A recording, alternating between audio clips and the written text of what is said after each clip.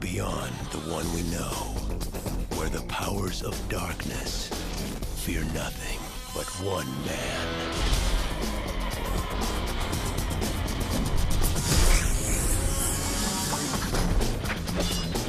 Stop! Blade. We represent the ruling body of the vampire nation. They're offering you a truce. They want to meet with you. You sure about this? They'll take us in deeper than we've ever been. Now, those he has sworn to kill need his help to fight a new breed of terror. They're no longer top of the food chain. Our forces are ready to fight, but we need a leader. Let me get this right. You want me to hunt them? For you? Ooh, so exciting. 5, 4, 3, 2, 1.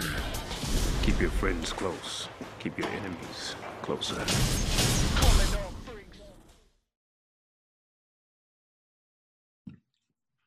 All right, take us in.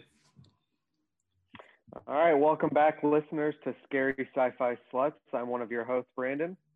And I'm Kenny. And what are we going to be reviewing today, Kenny? So, the long-awaited follow-up to Blade. Today, we're discussing Blade 2, which released March 22nd, 2002. So, what was that, 4 years after the first one? And this one is directed by Guillermo del Toro. Once again, written by David S. Goyer.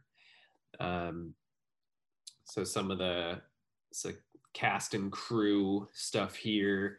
Cinematographer for the movie was Gabriel Barristan, who he's done a lot of work on some Marvel stuff, actually. So he did additional photography for movies like Thor Ragnarok, Thor the Dark World, all 3 Iron Man movies. He did Suicide Squad. I guess he worked on the new Black Widow movie. He did the Agent Carter TV show.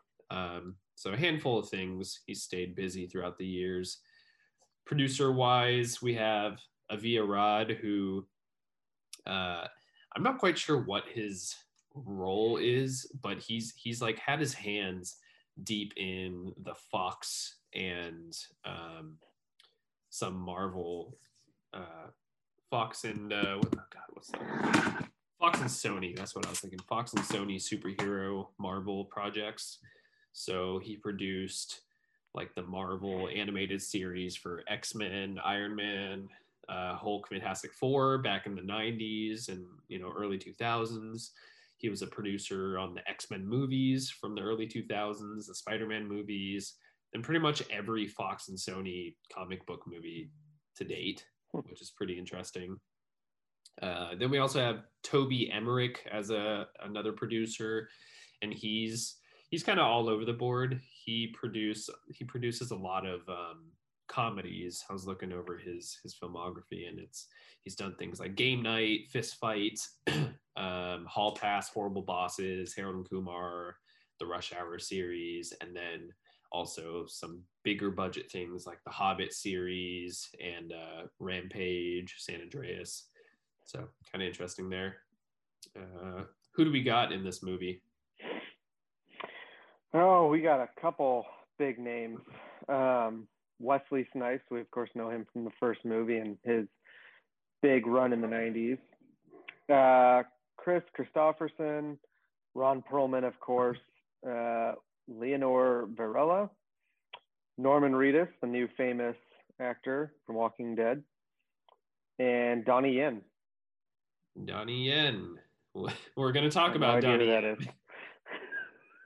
You know who Donnie Yen is. What are you talking about? Yeah. That Donnie Yen. Look up a picture of Donnie Yen right now. You know who Donnie Yen is. Come on. He's only the, Is he related to Kylo Ren? He's his long lost Asian brother. He's like the most impressive and important stunt choreographer and martial artist in China. Jacked.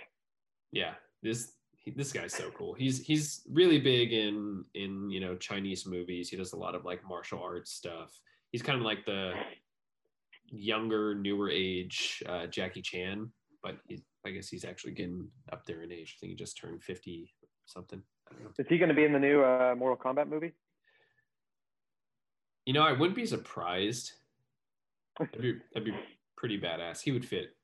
But I think now that he's getting a little bit older, I'm pretty sure he's transitioning more to just doing like stunt choreography and maybe like some producing and directing, kind of like Jackie Chan's doing. When he was younger, he did a lot of acting, a lot of acting, but he also started to dip his hands more in the behind the scenes stuff. So that's what he does primarily now. As far as box office goes, this movie cost roughly $54 million to make, which, I mean, you think about it, in 2002, that's still really cheap. I don't know off the top of my head how much the X-Men and the Spider-Man movies cost, but I can pretty much guarantee it was much more than 54 million. So slim budget, and grossed 155 million worldwide, 82 million in the US. So, I mean, if you look at the worldwide box office, it made back 3 times, or I guess after marketing and such, maybe 2 times its budget, which I think the studio would consider a success. Maybe not like, significant like Avengers and stuff nowadays, but I feel like back in 2002, compared to today's winnings, I mean, that's a failure, but yeah, that's like, it's a bomb. That's a hit. Yeah, so pretty good. And what's interesting is, since this came out in 2002, this was when superhero movies were really kicking off. This was like right in the middle of it, because you had X-Men, which came out in, I think, either 99 or 2000. I want to say it's 2000. Spider-Man 1 came out around this time. I think it was 2001, 2000. I think it's 2001, maybe. So yeah, this was really when comic book movies were starting to get into the scene. Because a year or two later you would have the Hulk movie, you have the Fantastic Four movies coming out, so Sony and Fox were starting to really push these out, because I don't know if their overall finances were drooping or something, so like, hey, we got to get back in the game and get some more movies out. But it was a good time, interesting time to be alive when this all first kicked off. Yeah, I wish I could have seen it in theaters, but we're a little too young. Yeah, let's see. How old would we have been in 2002? Let's see, 7 years old. 7. I do think, though, I don't remember exactly what year, but Jurassic Park 3 came out sometime around here. Maybe it was like 2005, 2004 or something. But I think that was the first rated R movie I saw in theaters, and like, I remember that being scary when I went to see it. So, all right. My first rated R movie when I was 18, like a real adult. Was it American Pie? No, it wasn't. Yeah, right. American Pie Band Camp. Oh, nice. All right. Well, we're going to hop into the plot summary here, and then after that, we're going to start breaking into the movie. So, yep. For 2 years, Blade has been searching for his old mentor, Whistler, who was supposed to be dead because he dramatically shot himself in the first film. But I guess we're going to hell with continuity in this one. It turns out that vampires let Whistler turn, but have kept him sedated and in hiding. Blade finally tracks Whistler down and injects a vampire cure into him, which this cure comes out of nowhere and then is never mentioned again. And soon after Whistler's rescue, Blade, Whistler, and Scud, played by Norman Reedus, who is Blade's new assistant, are attacked by 2 vampires. These vampires, Assad and Nissa, call for a truce with Blade, telling him of a new mutated breed of vampire called the Reapers. They tell Blade that they need his help in hunting the Reapers and their leader, Nomak, because of the dangers that the Reapers pose to both humans and vampires. Yeah.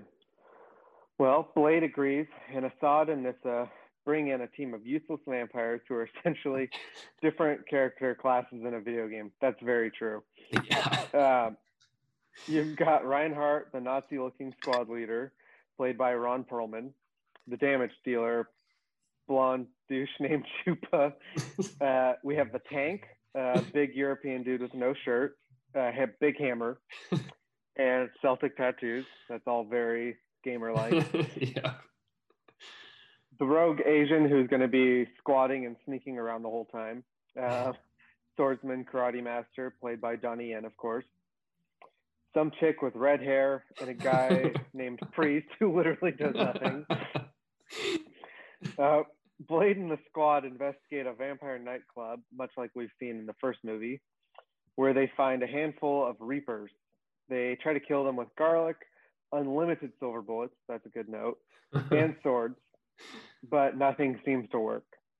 Suddenly, they remember that they have UV lights at the very last minute on their guns, which they basically discover is the only thing that works to kill the Reapers. Whistler tracks down the Reaper nest to the sewers, and the squad suits up to prepare for battle. Armed to the teeth with weapons that don't do anything against Reapers, and with some UV grenades that Scud made at the very last minute, the squad enters the sewers. Nearly all of the vampire squad members die before Blade is finally able to detonate the UV bomb, which kills all the Reapers except for Nomak. Blade finds Nyssa on the brink of death and allows her to suck his blood to recover. A team of vampires storm the sewers, and under the command of Reinhardt, they capture Blade. It turns out that Scud and Reinhardt had been in cahoots and were just using Blade to eradicate the Reapers. With Blade now captured, the vampire leader hooks him up to a device to drain and harvest Blade's blood, which he plans on using to create a better breed of vampire. Nomak is actually the vampire leader's son, who he experimented on, which created the mutant Reapers. Oh, that's me. Pissed off at his father and on a path of death and destruction, Nomak storms the vampire base, killing all the vampires, his father included. Blade gets rescued by Whistler, kills Reinhardt, and then fights Nomak, eventually killing him. And there we have it. All right. Blade So that 2. was actually pretty quick, but I do feel like we have a lot to get into with this. Yeah, so let's get the show started with some trivia, interesting facts, anything of background stuff. What do you got? All right. Let's see. So Wesley Snipes has admitted that this is his personal favorite Blade movie. Interesting. Kind of interesting. Slim pickings. I wonder how he landed on this one being his favorite. Yeah, I would have thought it'd be the first one because I think compared to the first one, this one has a lot less like one-liner and camera focusing on Blade moments. I think the first one has a lot more of that. Interesting. Let's see. What we got?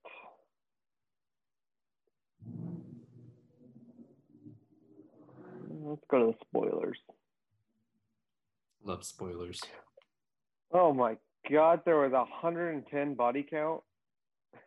That's it? That's not enough. I'm pretty sure that's how many people John Wick kills in one movie by himself. That's true.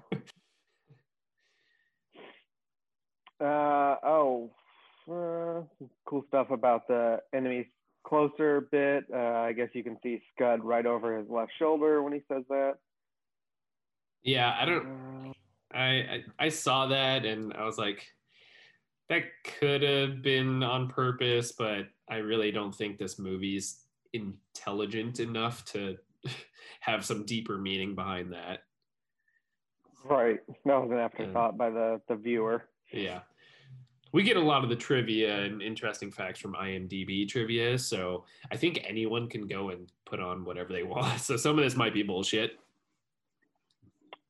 The original script actually planned for a sex scene between him and Nyssa, which I feel like that would have actually given us a lot better build-up between the characters.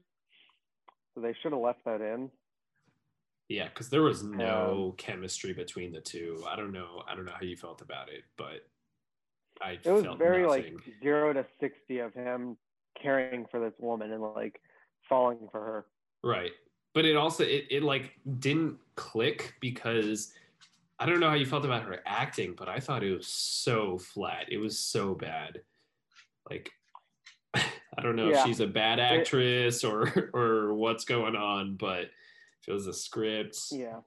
Both. It just didn't feel deserved, and I feel like the real Blade would have just left her to die because she served her purpose. Yeah. So I don't know what he's doing there.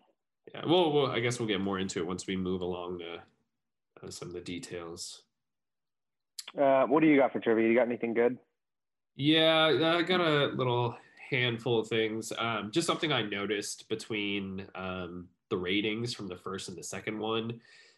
Looking back before rewatching this one, I always remembered the second one being the best out of the trilogy. So I thought I'd share some of the ratings. So Blade 2 had a 6.7 viewer rating, 6.7 out of 10 viewer rating on IMDb with a 52 Metacritic score, while the first one had a 7.1 viewer rating and a 45 Metacritic score. So seems like critics liked this one a little bit more. I wonder if it's because of, you know, the extra talent, the extra chutzpah that Guillermo del Toro brings to the table. But then viewers rated it a little bit lower. Rotten Tomatoes wise, this one got a 57%, so it's rated rotten from the critics, and then 68% from viewers, so not very high, which I'm actually surprised. I thought the viewer score would be a little bit higher. Compared to the first one, it got a 55%, so also rotten, and then the viewers gave it 78%. So that pretty closely, no, actually, it's kind of the reverse of the Metacritic. So just interesting to see. I always thought this one would be, you know, had higher regards than the first one. Donnie Yen, he served as one of the fight choreographers and martial arts coordinators for the movie, which obviously you can tell, like, there's a lot of martial arts stuff going on in this one, kind of for no reason. And knowing the background of Donnie Yen, it's, you know, it was clear to me just from seeing him in the movie that he had a hand in that stuff. The editor for the movie was Peter Amundsen. Sorry if I'm pronouncing that wrong, Peter. But he worked on a couple other movies with Guillermo del Toro. So he did Pacific Rim. He edited Hellboy 1, maybe Hellboy 2, I think just the first one. He edited another similar franchise. So the Underworld movies, he was an editor for Underworld 3. And then also the 1998 piece of shit Godzilla movie. I don't know if this one's true. I actually, having seen this movie twice, I forgot to pay attention to this fact, but I found this on IMDb trivia. So if it's true, good for you, the person who wrote this. If it's false, fuck you. Someone said Scud is wearing a BPRD t-shirt at some point in the movie, which is a Bureau of Paranormal Research Development or something like that. But it's from Hellboy. It's the department that Hellboy works for. So apparently at some point in the movie, Scott is wearing a t-shirt that has that symbol or something, which if it's true, it foreshadows Guillermo del Toro making the Hellboy movie, because the first one came out in 2003 or 2004. So that'd be interesting. Another thing I saw, Michael Jackson was once going to have a cameo as a vampire pimp, but due to scheduling conflicts, he couldn't play the pimp. So I would have loved to see that. I would have loved to see any vampire pimp, even if it wasn't him. Yeah, but him or like Prince would have just made it way, way better. I guess originally in the first or second draft or something, David Goyer wanted Morbius the Living Vampire to be the main villain instead of Nomak. So that would have been cool to see. But knowing how the world of comic books work, and pre Marvel acquiring all the properties back, pre Disney getting all the titles back, depending on which characters they were Sony was licensed to make these characters, Fox was licensed to make these, and then blah blah blah all over the place. So it's just interesting that the thought was there, which I was doing a little bit of background reading on Blade's character, and Morbius the Living Vampire does have a role in Blade's background. I think maybe he bit him or something. I don't know, something like that. If any of our listeners or viewers are super into the Blade comics, you should definitely leave a comment or shoot us a message and tell us, what that connection is, because I just glanced over it briefly. Yeah, I wonder how that's going to play out with the remake of Blade coming out, and then the Morbius movie in 2022. I have a feeling like it'd be cool if they connected, or if there's like Easter eggs and stuff, but Morbius is produced by Sony. They have the rights to it, and the new Blade movie is Marvel and Disney property, so I don't think there's going to be any connection unless they sign a deal like they did with Spider-Man, which would be so awesome.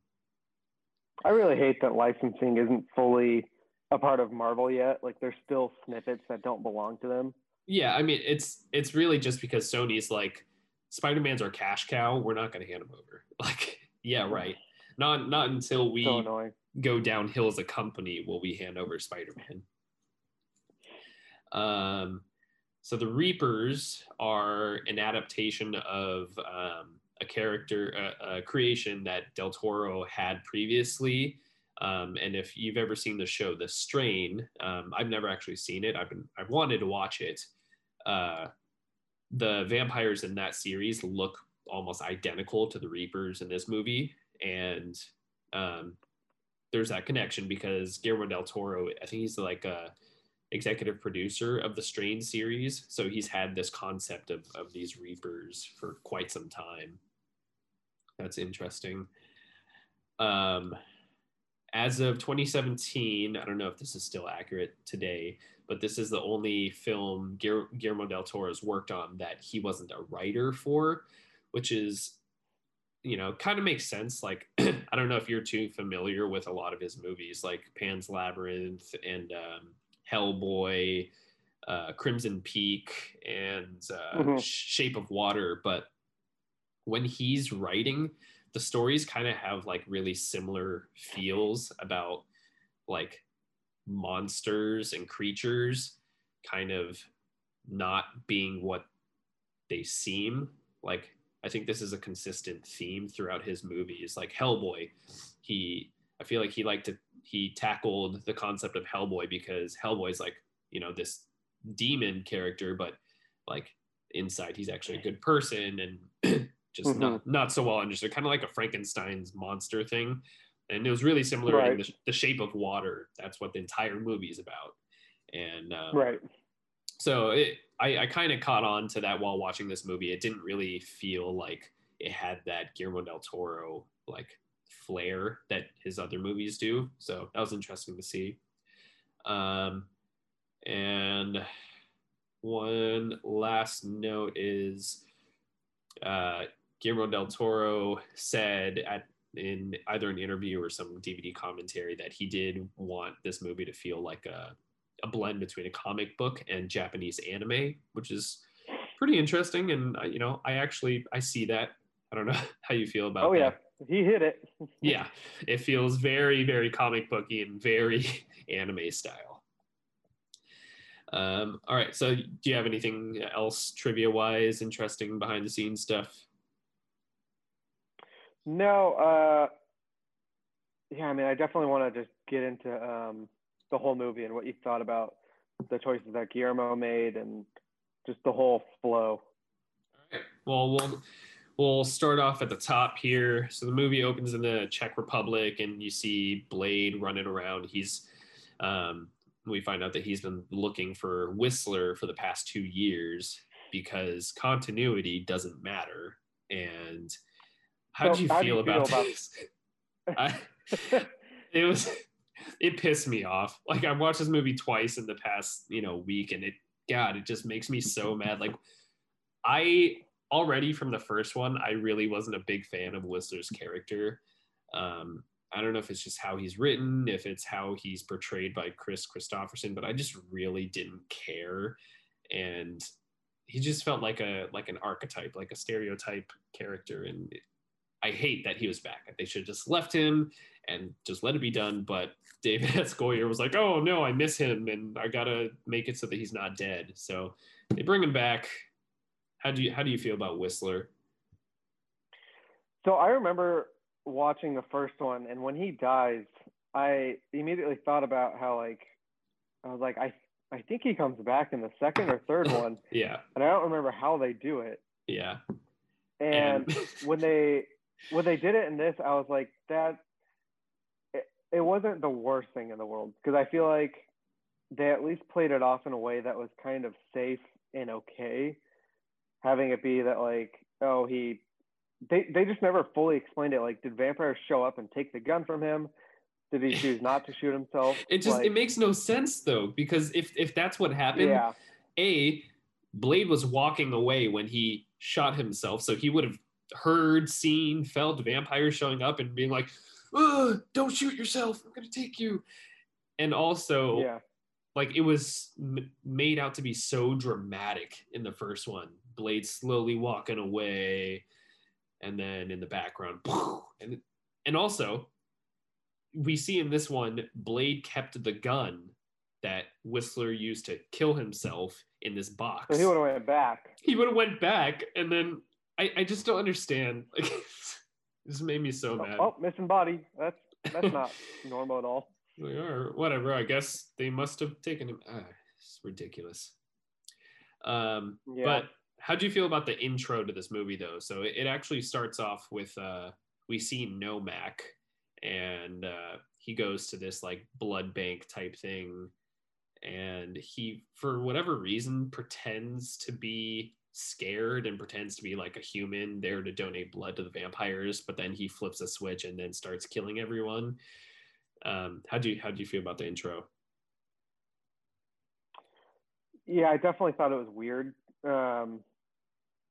It seemed a little bit rushed, because I can't remember exactly what scene we get to Blade finally fighting, but I feel like they should have just left it with that similar feel. Because there was a lot that like we didn't know about right off the bat, of like, what kind of blood bank is this, and what are they doing? Who are these people? So yeah, I feel like either it needed to be written better, or just like cut that scene out entirely and let us hear about Nomak kind of in the background, like not show him immediately. I feel like it's kind of a necessary scene. And then, but of course, we get a little inside peek to what he's all about in this intro. Like, we see him doing the alien thing from his mouth, and we see him. He looks directly at a camera and says, "I hate vampires." So I don't know, little too expository. I feel like they could have just gave us more whisperings of it later on in the movie. I don't know. I think it could have been a little bit cooler if like the first 10 minutes was kind of like a montage, almost straight into a montage of Blade hunting down vampires, and then you kind of see in the background of like this other figure who he runs into sometimes, that's also killing vampires, but you don't know or see like how he's doing it exactly. So but instead we get this shitty montage following that scene. It's like a blend between a montage / a flashback of Blade voicing over saying, "Oh, I'm a Daywalker," and then we see little snippets from the first movie, and it's just like, I don't like that we got a second watch of his like explanation. I don't know why they did this. Like, it's not like a TV recap. Exactly. It was like 30 seconds recapping us of what happened in the first movie.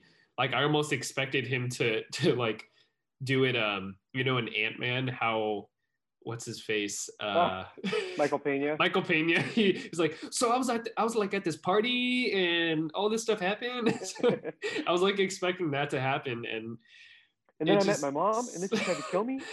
And then she was like, "Oh, I got bit by this vampire who you've been hunting down for 20 years." It was just so stupid. I was really, I don't know, really disappointed. It was not a good way to start the movie. But then right after that, it cuts into John Wick 2 style opening where we see Blade on the hunt, and this is where he finally finds Whistler. And I liked this part. I wish they just started with this, like in the first Blade movie, how the movie just kind of kicks off with him showing up to that underground dance club. I feel like that's a good way to start these movies. It gives you, leaves a good taste in your mouth and tells you what's coming up. So I wish they would have just started here. My only complaint with this, like, I love the fight choreography, but I feel like the weapons that he uses are way too overpowered, and there needs to be either a way higher death count or like a bigger struggle to actually kill these vampires, because when he uses an automatic weapon, he can kill like 50 of them in a minute. I know. It's so and then, badass. Like, some get away, and it makes no sense, because it's like, if you have this automatic weapon, there should be no reason why some of these guys are getting away. But also, I mean, I don't think this was ever explored in the first one, but since he's using these silver bullets, like, how many bullets does it take to kill a vampire? Because when he's using this automatic pistol, this like Uzi pistol, like, I don't know if he's just unloading 50 bullets in them for fun, or if does it take one to kill them? Does it take 10? Like, he's just being careless, because I think it shows in the scene at one point, it slows it down, and the Uzi pops off like 3 bullets, and you see the first one hit, and he immediately vaporizes. Yeah. And then like the second 2 and 3 hit, but he was already dead. Yeah. So if it were me, I'd be using like a rifle, something with a little bit better range. Right, like a semi-automatic, maybe not a fucking full-on machine gun. Because you got to think, like, they're making these bullets, right? Like, there's got to be a... Yeah, in one of the movies, don't they reference how much money it costs? And like how... I thought in like the third one or something. No, wasn't it the first one where he said, yeah, it was the first one when he, remember he stole that guy's watch, the cop's watch, and he's like, how do you think we fuel this operation?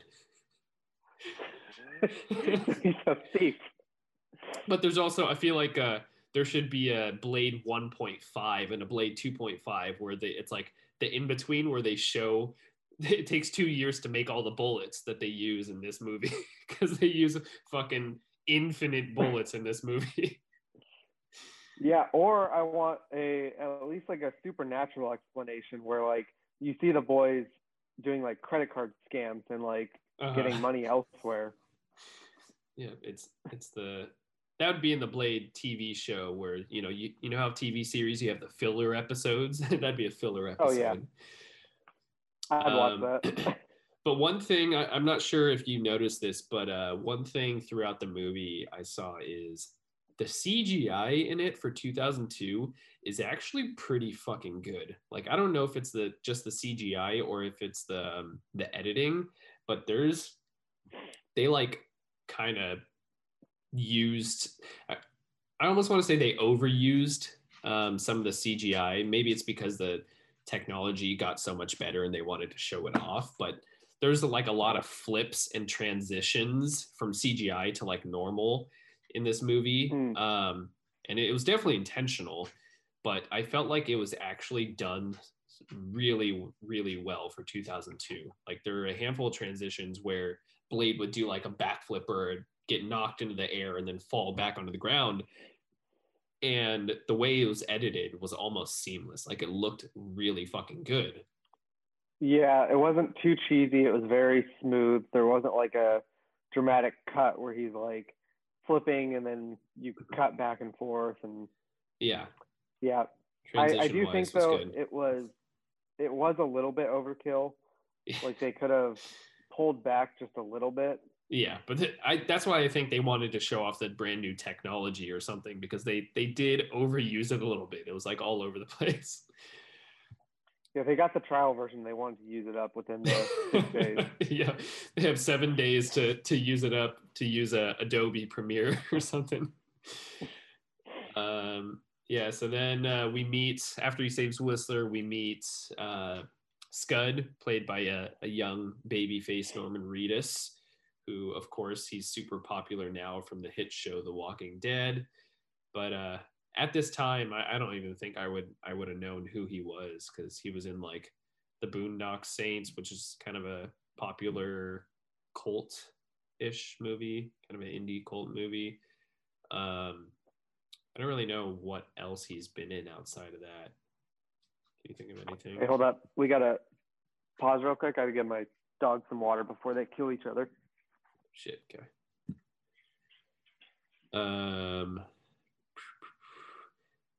Let's see. So Scud, yeah, played by Norman Reedus.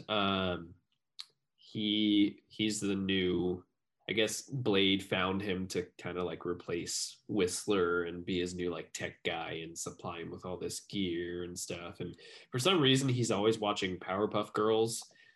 I don't know why that is. Did you see that in the background? Yeah. Like, it's so I don't know random. if that was part of the trivia with like one of the producers, or who was a part of that and why. There must have been some type of connection, because we see it like 3 times throughout the movie, and the first time I was like, that looks really familiar, what is that? And then after that I'm like, okay, that's Powerpuff Girls. It could not be related though, and he could just be a weirdo. Maybe, I don't know. So next we have probably my least favorite scene in the entire movie. This is where the vampire ninjas bust into Blade's hideout. This part makes literally 0 sense. So Nissa and Assad, who we meet, they're the vampire ninjas. They break into Blade's hideout, apparently because they want to strike a deal with him. They want to have a peace, a truce. But they still sneak in. They use magnesium flares to block out all of Blade's cameras. And then they have a ninja fight with Blade for like 10 whole minutes before they stop and say, wait, we're here for a truce. Like, this makes no sense at all. And also, halfway through the fight, Blade tells Scud to hit the spotlights. And so we get this like big stadium spotlight thing shining on Blade, ninja fighting with the 2 vampire ninjas. And it's like one of the most ridiculous comic booky, I'll give it that, it's very, very comic booky, but one of the most ridiculous things I've ever seen on the big screen. And it just it made me so mad. Like, it was so dumb. Yeah, I mean, I liked it for the fight scene because that was obviously fun to watch.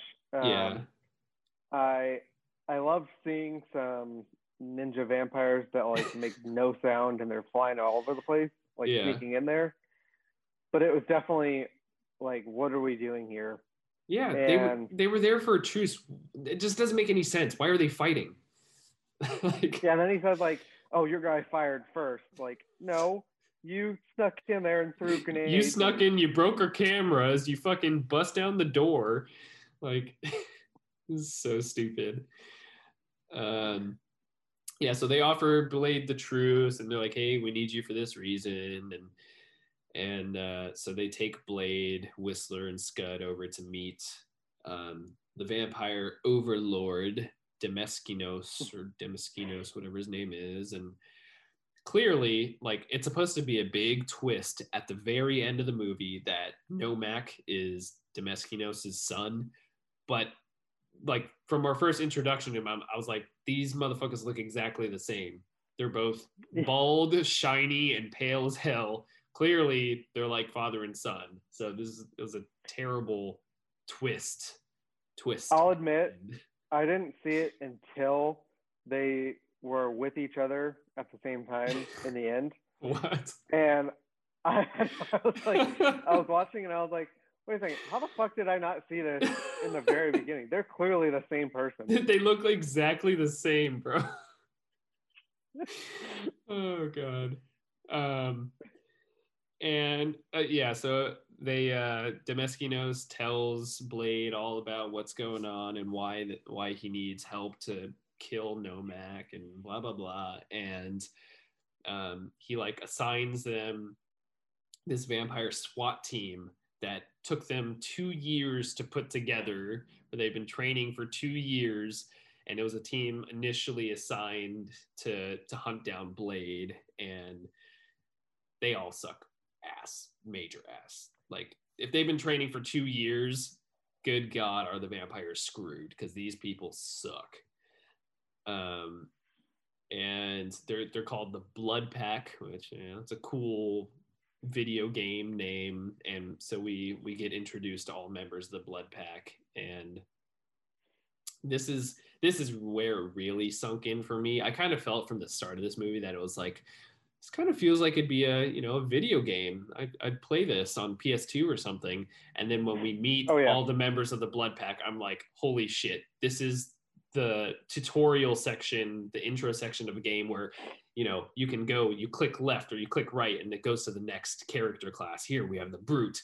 Here we have the tank. Here we have the team leader, the healer. And I was like, this is ridiculous, but in a good way. Which character would you have picked in the video game? Oh, the Asian swordsman rogue, of course. But I would have gone with the tank. It was seriously so dumb. Like, they're slowly panning to each character. This is Priest. It's like in Suicide Squad, you know, the really funny scene where Joel Kinnaman's character, I forget his name, but he's on the plane, like, introducing everyone. He's like, this is Katana. She's got my back. It's like so fucking dumb. And then Reinhardt, who's like the squad leader, played by Ron Perlman, which I gotta say, out of all the people in this movie, Ron Perlman seemed like he was having just as much fun in this movie as Wesley Snipes. He seemed like he was having a hell of a time. Yeah, I have a lot to say about this whole squad, because I feel like, for one, they should have put in at least a few more big names. I don't know who all was big at the time, but they could have gotten a couple more celebrities if they had the budget and would have done it right, and that would have made it at least a little bit more enjoyable.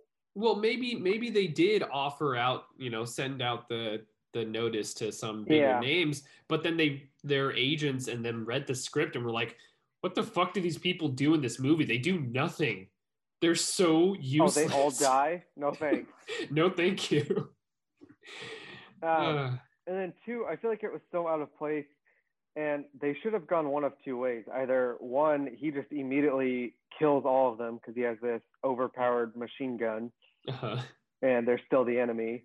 Or he refuses at first, and then they have to save his ass when he goes out and tries to kill these new vampires. You know, that would have been a little bit better. You know, I would see that working better, because what we get in the movie is they do absolutely nothing. Like, the first member of this squad to die is the character named Priest. And why is he named Priest? Because it's cool, I guess. He doesn't look like a priest. He doesn't carry a Bible, and he does nothing. I don't even think he has a full sentence in this movie. He has like 2 words, and then he gets killed by one of the Reapers, and it's just like mind-boggling. Why not cut half of these characters? Like, if they're gonna have this cool vampire squad, have them do something, and maybe only have like 2 members instead of 7 or however many there were. They do absolutely nothing. Yeah, and we don't even get to see any special attributes or magic or anything crazy that these special characters possess. Like, they just had weird armor. Yeah, it's just like, oh, this is the stereotype. This is the archetype of this. But then it's not like they do something with those archetypes. It's just, oh, this person looks like this. This person looks like that. We have the Asian dude. Of course he knows karate and jump kicks. Like, at least have them do something. None of them reached level 5, so they couldn't unlock their special power. Yep, they did the free trial. They didn't pay for the subscription. Or they burnt it out in the first act, but we didn't see it, and so it's still recharging the whole movie. There is one little shot here that I do really like. One of my favorites in the movie is after Blade meets everyone, and then clearly him and Ron Perlman butt heads, and he starts like bitch slapping Ron Perlman's character, and he takes a silver bullet, he starts like flipping it around, he goes psh, psh, psh, and oh my god, it cracked me up. That was the only good thing to come out of this scene. Yeah, it was just weird.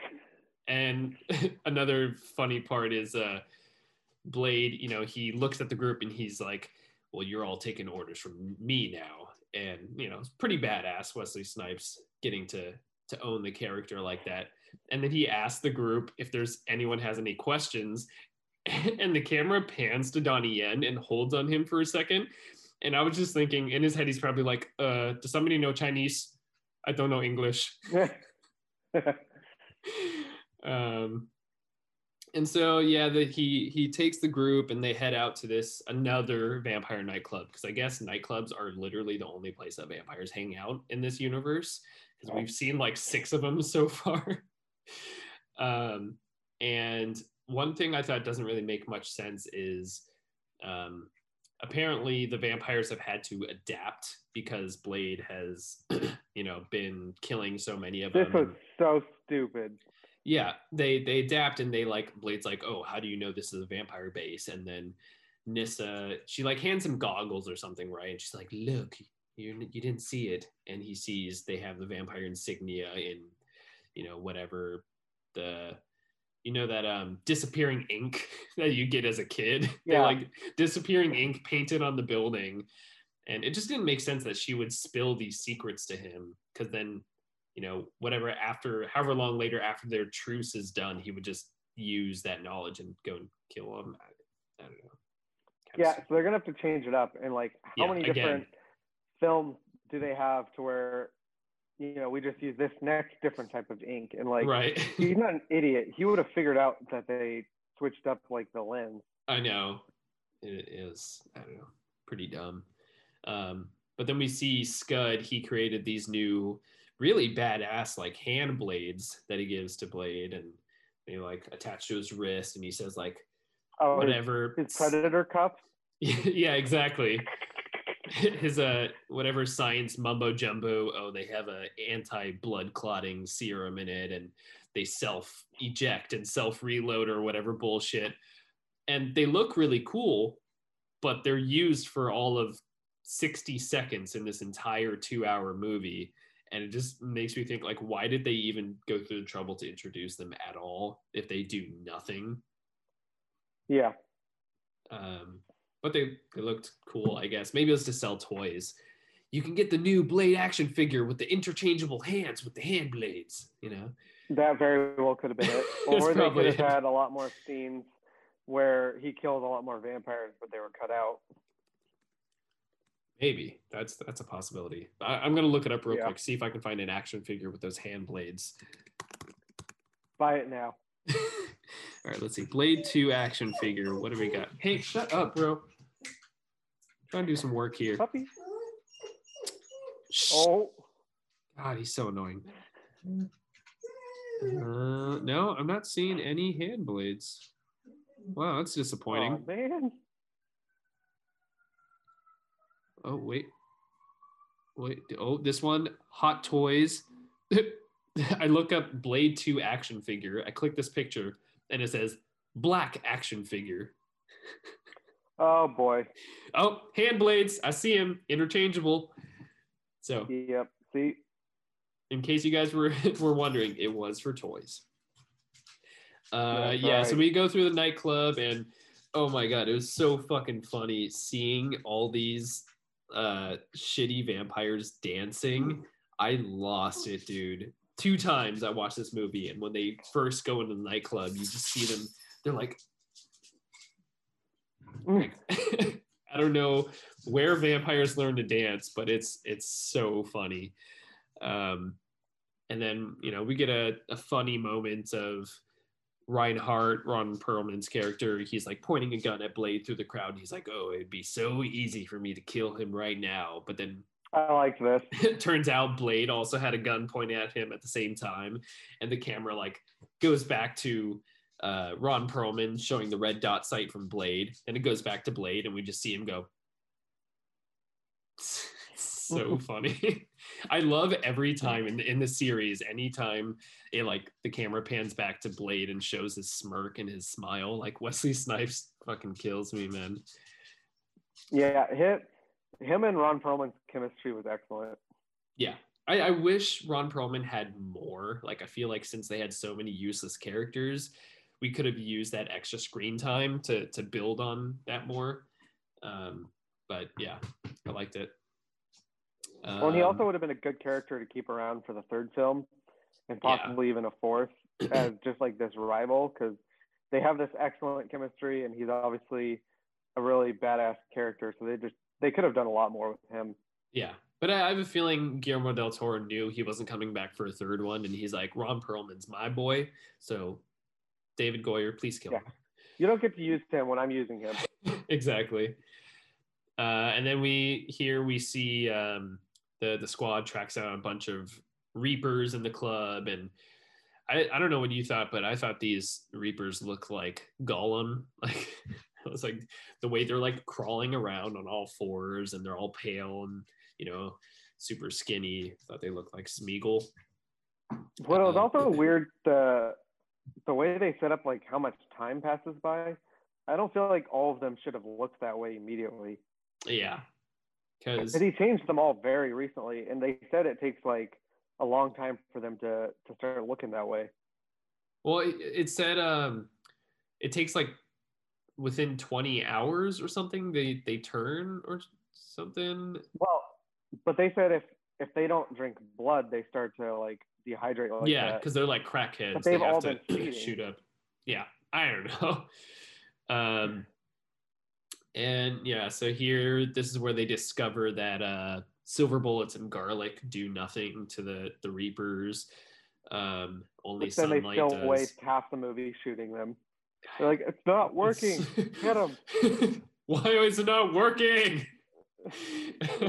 And then we get this, 30-second badass kung fu scene of Donnie Yen showing his skills, martial artsing against one of the Reapers, and that's the only moment he gets in this entire movie. That's it. Like, I have no idea why he was actually cast in the film outside of doing the stunt choreography, because his skills were so wasted. Like he even dies off screen a little bit later on. We don't even get to see him die. It made me so mad.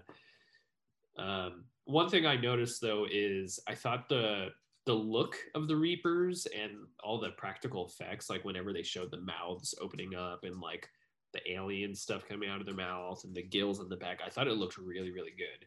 You can tell it was good. It was practical, not CGI. Yeah, they definitely they went up a big jump from the last movie. Yeah. They in the last one, over time, their effects got worse throughout the movie. Uh-huh. Well, at least in this one, it was very consistent. Like they didn't drop down in budget towards the end of the movie. Right. And I think we have to owe some of that to Guillermo del Toro, because he always comes up with these really good designs and he likes using practical effects. So I have a feeling he's behind that. And then, of course, this is where Blade and Nomak first, they have their first fight, and it felt so Mortal Kombat, like this entire scene. They're playing this like badass club music in the background, like, and then there's literally a part where Nomad tackles Blade off a platform. They're falling, and as they're falling, he's like punching him over and over. It's legit like Mortal Kombat. And yeah, so this is where they learn that UV lights and sunlight is what kills the Reapers, and that's how Blade doesn't manage to kill Nomak, but he uses the light to scare him off. And apparently Nyssa is also a doctor or a surgeon of some sort, because she's like, oh no, we have to capture this Reaper and cut him open and see what's going on inside of him. And they find out that they're so hard to kill because they have like the alien protective stuff in their body, and their heart is covered by this like rib cage, and so they can't. I guess in 2002, they hadn't quite figured out that you just need a comedic nerd in a lab coat as one of the characters, because they're just passing out doctorates like it's funny. I know. Like anyone who needs one. Maybe they forgot. Like maybe when David Goyer was writing the script, he like had it all mapped out, but then he's like, "Oh shit, how do they know that this is why they can't die? Oh god, I have to write it. I have to do a quick, rewrite or something." It just felt really ham-fisted and forced in for no reason. Yeah. And then there's this one line from Blade that I thought was so fucking stupid. He says, him and Nyssa are talking about killing the Reapers or something, and he's like, "Nomac's different. He's the carrier. It all started with him. It'll end with him." Like, what does that even mean? Like, it's actual gibberish. Kill him first. Like, but are they implying that if you kill him, all the Reapers die, or? But why? Yeah. I don't know. I think that they were confused themselves by what their plan was. Wesley Snipes, he's like looking at the script. He's like, "The fuck is this?" And he's like, "I'm just gonna say what I want, just whatever." We have to kill Nomak. And then, so now that they tracked down the rest of the Reapers to this like underground sewer area where they're all at, they go back to the warehouse and suit up, and this is like preparing for the final boss fight in the game, where you spend all the money that you've earned from killing people, and you buy the new equipment, you upgrade your gear. It's like Mandalorian style. After each mission, you go and you trade in the gold to make new armor, and somehow overnight, or not even overnight, and within 6 hours, Scud makes these UV bombs, which miraculously, like, somehow this just occurred to you to make this. It's so bad. It was so rushed. Yeah. And then we try to get a little bit more chemistry between Blade and Nyssa. There's a scene where she walks in on him while he's shooting up with his blood serum, and there's just so much wrong with this. Like, her line delivery is so damn flat. It's like she's trying to give emotion, but nothing comes out. She's like, "Why do you hate us so much? You are one of us. I was born this way." And it's like, I get what they were doing. Like, I liked that they wanted to introduce, kind of this little twist where Blade starts having feelings for a vampire and starts trying to see things from their way, but it just didn't work. Like, she's a terrible actress. That's my thought. It's just like, it didn't work at all. There was no chemistry. There was no emotion. Well, and it just like the whole Hellboy reasoning of like trying to, show that like you're a different kind of monster, or like you have different feelings inside. It was like, they're like, "Oh shoot, we're 3/4 of the way done, and I need to sneak in that hidden message." So yeah. Blade's gonna have some feelings on whether or not he actually wants to shoot up or not. Right. But it still doesn't make sense, though. He's been on this hunt for vampires for his entire life, and then all of a sudden, the one vampire chick that he talks to says, "You're just like us." And he's like, "Oh, wait, you're right. I am." Except I can walk in the daylight, and I've killed 10,000 of you guys. Yeah, I've literally committed genocide for your race. And all of a sudden, maybe I was wrong. And you know what? Maybe 2,000 of those were actually human and I didn't know it, but I am okay with it. Fine, because I'm the Daywalker. I can do what I want. Yeah.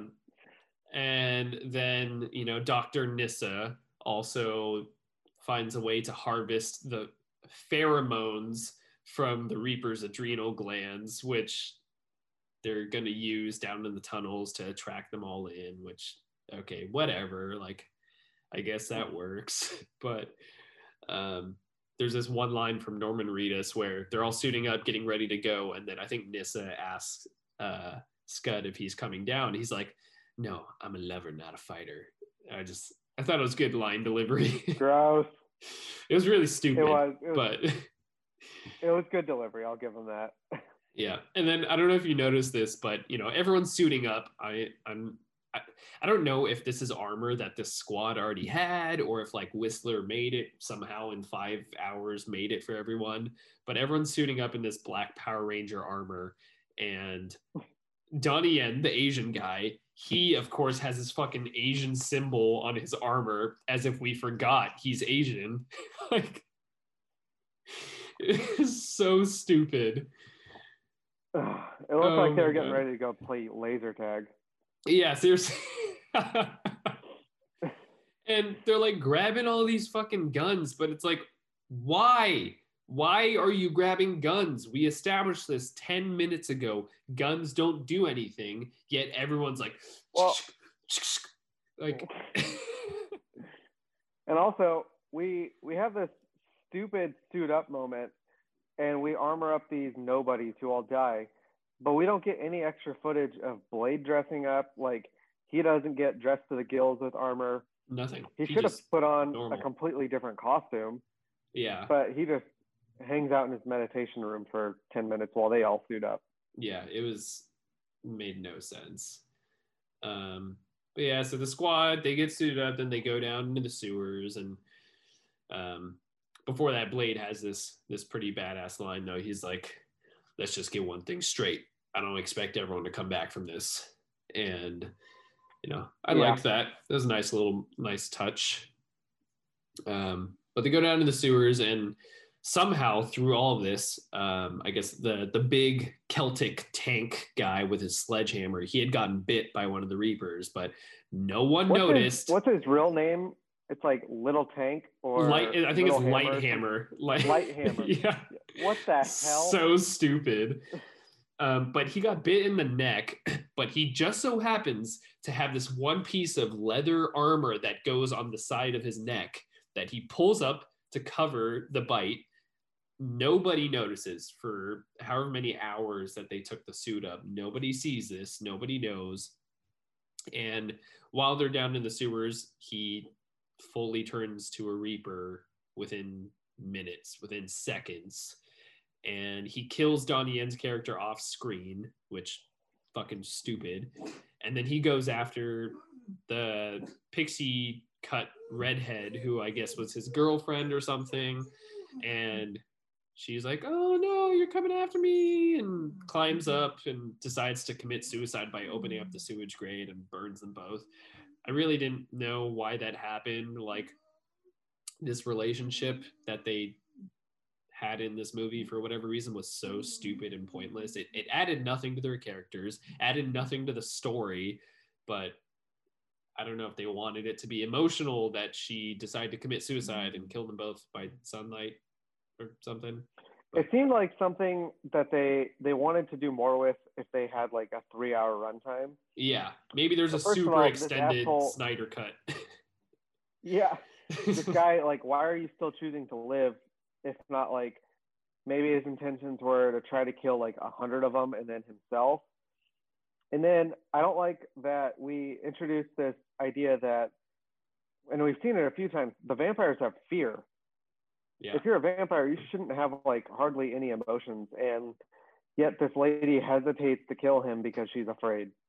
Yeah. Or maybe it was more so like, oh shit, you're my husband, or you're my lover or something. Like, I don't know. It was just, they could have cut those two characters out. Her life, because she has to just open up the hatch. But she didn't have to though. Like, it was just, I don't know. Also, before we go too far, do you remember that when they were talking about hunting them, they said it was going to have to be in the daylight? Yet they they just skipped past the fact that none of them had to put on like makeup or anything. They just immediately went into the tunnels. So like the daylight part didn't matter. It didn't matter at all. But they made a really big deal out of it, because like Blade was like, oh, 6 hours, and then we go. And then Assad is like, what happens in 6 hours? Tell me what happens in 6 hours. And Blade's like, we hunt them in the daylight. And then they go into the sewers.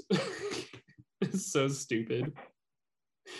So yeah, then all the Reapers show up because they start spraying the pheromones, and there's hundreds of them. And I kind of like this part. This is like one of the, maybe not the final boss fight in the game, but one of the hardest parts of the game, where you have to fight off the hordes. And it made me think of the Resident Evil movie, the first one where they're in the sewers and they all get separated and surrounded by zombies, and I liked it. It had a nice touch to it. It felt like there's actually some stakes. Like I actually didn't know that all of them pretty much were going to die at that point. So I thought it was pretty cool. And then yeah, I was confused by how the UV grenades work though, because there's one moment where this part makes no sense. So Blade, Nissa, and Assad are like in this big open area in the sewers. The Reapers, all of them, because they all have a hive mind, I guess, and have to attack the same thing. They can't attack other things. So all like 50 of these Reapers jump on Assad, and they allow Nissa and Blade to like back up or whatever. And then Blade jumps in and he throws a UV grenade off to the side, starts counting down from 10, dips his blade in the water, and then it just so happens that at the count of 10, all the Reapers look over, see his blade in the water, jump into the air. Every single one of them jump into the air. The UV grenade goes off, kills all of them.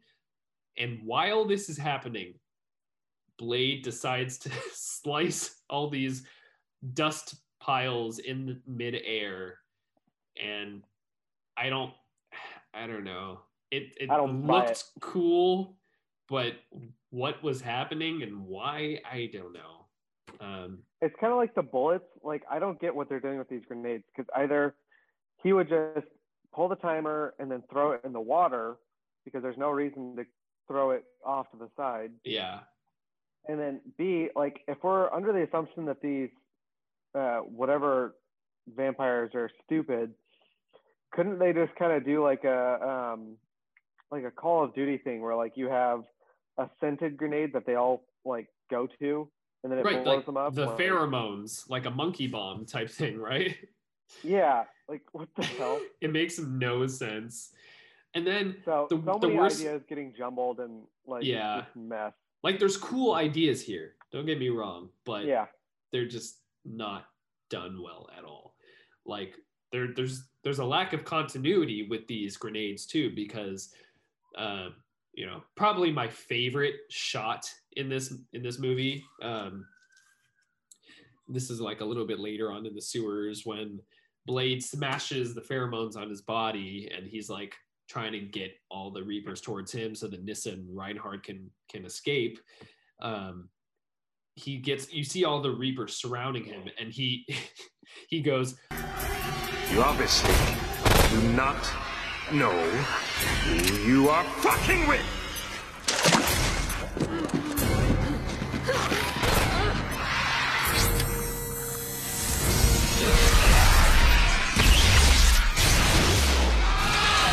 And he throws a grenade down, but it doesn't take 10 seconds to explode for some reason. Oh, no, that one took 3.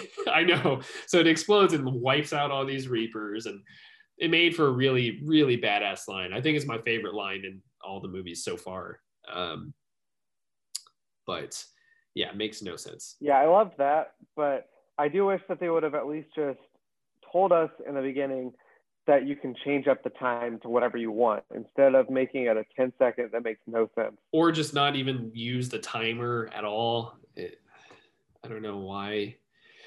But then Whistler, he gets tracked down by what's his face, Nomak, and for some reason Nomak lets him live, gives him this ring that's from his father, Dameskinos, and then tells him, "Hey, this is what's going on. I was made by Dameskinos." And I really didn't understand this part. Why would he tell him this, and why wouldn't he kill him? It makes zero sense. This is where we find out that the whole time Dameskinos was plotting with Reinhardt to capture Blade after he helped him kill all the Reapers. And so another squad of vampire SWAT shows up and they tase Blade and they capture him. We find out the plan. And for whatever reason, Nomak runs away And if he's so powerful, I don't understand why he would run away from. Yeah, he could have taken out every single one of those people. Yeah, single-handedly. So it's so inconsistent. Like, I don't really understand what's going on. Yeah, and if they're gonna tell Whistler the plan, then like, why have him get captured immediately? He could have, like, they then go back and then they prepare to storm the vampire base. It doesn't make any sense. And to make matters worse, so Nomak tells Whistler everything that's going on, right? Then when they capture all of them, they round up Blade, Scud, and Whistler, and they take them back to the fortress where Damascus is. This was great. And then fucking Whistler tells Blade, hey, guess what Nomak told me? He was created. He's the son of Damascus. Big plot twist. And then 5 seconds later, Damascus tells Blade the exact same thing Whistler just told him. I was so baffled. I was both times I watched it, I was like, why did this happen? Why are we hearing the same exact thing? What was the purpose of this? And there is no purpose. That's the thing. Also, I'm still confused by why. Okay, so is the grandfather or whatever the hell, is that Nomad, or is that Damascus or whoever? Who's the Grand Wizard? Damascus, the Grand Wizard. Is that the leader of the KKK? That's Damascus? Yeah. Why does he look like that? Because we've seen old vampires in the first one, and no one looks like that. Like, is he especially like 10,000 years old, and you don't get that way until 10,000? Or maybe they call him the Overlord.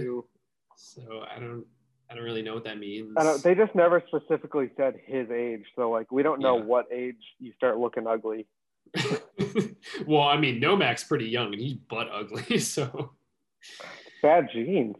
Yeah. Why would you're creating a new DNA strand with incest instead of like the best genes. But then somehow Nissa turned out kind of hot, so I don't understand. She's adopted. Yeah, it must be. But then we have the typical, third act, fourth act of the action movie where the whole plan gets spoiled. Scud reveals, oh, by the way, I've been working for the vampires. You're an idiot. You didn't know, blah, blah, blah. And he goes through the entire bad guy plot from the start of the movie. He's like, oh, I just let them in, man. You think they got through my security? And I will say, as far as a villain monologue goes, it was pretty good. Yeah, I just hate it when they do this, though. It's like the James Bond villain, yeah, I guess. But it wasn't like the normal thing that we usually see of like just a plain old villain speech. Right. Yeah, I guess it was okay. But one good thing that does come out of it is, Blade's on his hands and knees, and he's like, 2 things, Scud. First, I've been on to you since day 1. And secondly, beep, and he blows him the fuck up. Oh, I thought this was the scene was cool. The story was dumb because they would have 100% stolen that remote when they captured Blade. Yeah, I don't know. So stupid. But was it supposed to be a dud though? Because Scud made it and he said, yeah, it's a dud. But then Blade's like, no, it's not. Did he fix it? I don't know. Yeah, a lot of left out story in there that like we're just supposed to guess. Yeah, whatever. Then another thing I hate, Reinhardt takes Whistler to this torture chamber or whatever. Why doesn't he kill him? Like, why is he still left alive enough for him to somehow open up his handcuffs and then beats the shit? Like, this old dude with a gimpy leg beats the shit out of this vampire who was supposedly part of this ultimate team that was training to hunt down Blade, gets beat by this old man, and then Whistler doesn't kill him. Yeah, he just leaves them alive. Oh, it just makes no sense. And if we're going to keep playing this gag of Whistler not dying ever, then why not at least actually kill him? And it's like, oh my God, he died again. And then third movie brings him back. Be like, nope, he's not dead. And then at least it's like a joke and it's like a running thing. Yeah. But then, so during this time, they've taken Blade and they put him in this machine, just like the first one. We're going to drain your blood and do something with your blood, whatever, yada, yada, yada. Not original. Yeah. And Whistler, he goes and he saves Blade, and Blade's like, blood, I need blood. So Whistler carries him. But did you notice when whoever the guy is that's talking to Blade on the table, when Whistler shows up, the guy gets shot in the chest. And it looks like the bullets are coming from front on, but Whistler's down in the ductwork. Like, how the hell did he shoot? I didn't notice that. Forward. Because curve the bullet, man. He went. he went wanted style. Oh my God. But yeah, so Whistler carries Blade, and they go over, and there's happens to be this big pool. I don't know. Does Demeskinos have these blood baths everywhere in this fortress? In every room, you have to have blood bath. So he carries him over while he's walking around this entire fucking like thing, this mezzanine to get to the place where he can dump Blade in. Reinhardt's there with a shotgun. He shoots at them like 8 times, misses every single shot, and Blade gets to jump into the bloodbath, and somehow the bloodbath is at most like a few feet deep. He would have cracked his neck on the bottom of that pool. I know, but whatever. I want a guess comic book released where he just like falls in and you hear a snap. The bad guys win. But I guess based on this, this type of movie, this lore, it would heal him back anyways. He would, I don't know. I guess, yeah, like he could have survived it regardless, but it's still just dumb. Yeah, and then, but for some reason, Reinhardt thinks he killed him, so he turns around and starts walking away for whatever reason. He starts walking away, and then we get this, badass money shot of Blade slowly walking out of the water, and he's all jacked, and you can tell Wesley Snipes dehydrated himself for this scene, and yeah, it's all good and fun, and we get like 1,000 SWAT vampires rushing in, and they start fighting Blade, and this was done so bad. I don't know if you noticed, but I caught this the second time watching. The editing here was so bad. Like Blade would be, you'd see 3 people out of 1,000 in front of Blade. He'd go in karate 1. Then the other guy decides to come. He karate this guy. Then the third guy decides to come. It's always like 1 at a time when there's 1,000 of them, never like everyone surrounding him. And then in one shot, you'll see 50 SWAT dudes behind him. In the next shot, they disappear. This happens over and over and over. And I wonder if they didn't shoot enough coverage or if it's just bad editing or whatnot, but and what I'm wondering about is, are these actually vampire SWAT or are they human? Because he doesn't need to like hit them with silver. He kind of just disables them. Yeah, I and guess if we they don't were vampires, know. They would just pop right back up. Maybe they're all familiars, which Could be. I don't know. Why do vampires need protecting? Yeah, and then God, it just gets so goddamn ridiculous. Once he's knocking out he's dispatching all 1,000 of these, security guards, whatever.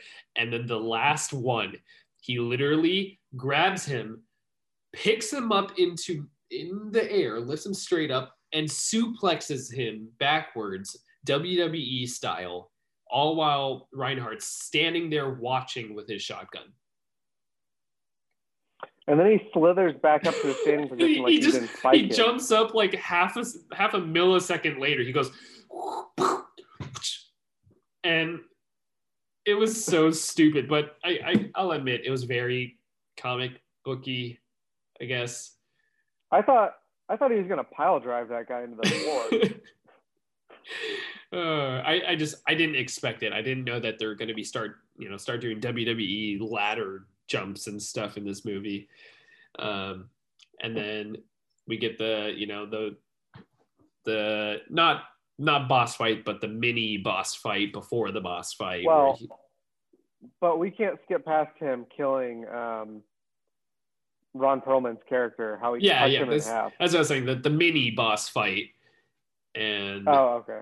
Yeah, so Ron Perlman, of course, he's like talking instead of fighting and giving him time to do whatever. And he swings the sword at Blade, and Blade's just like.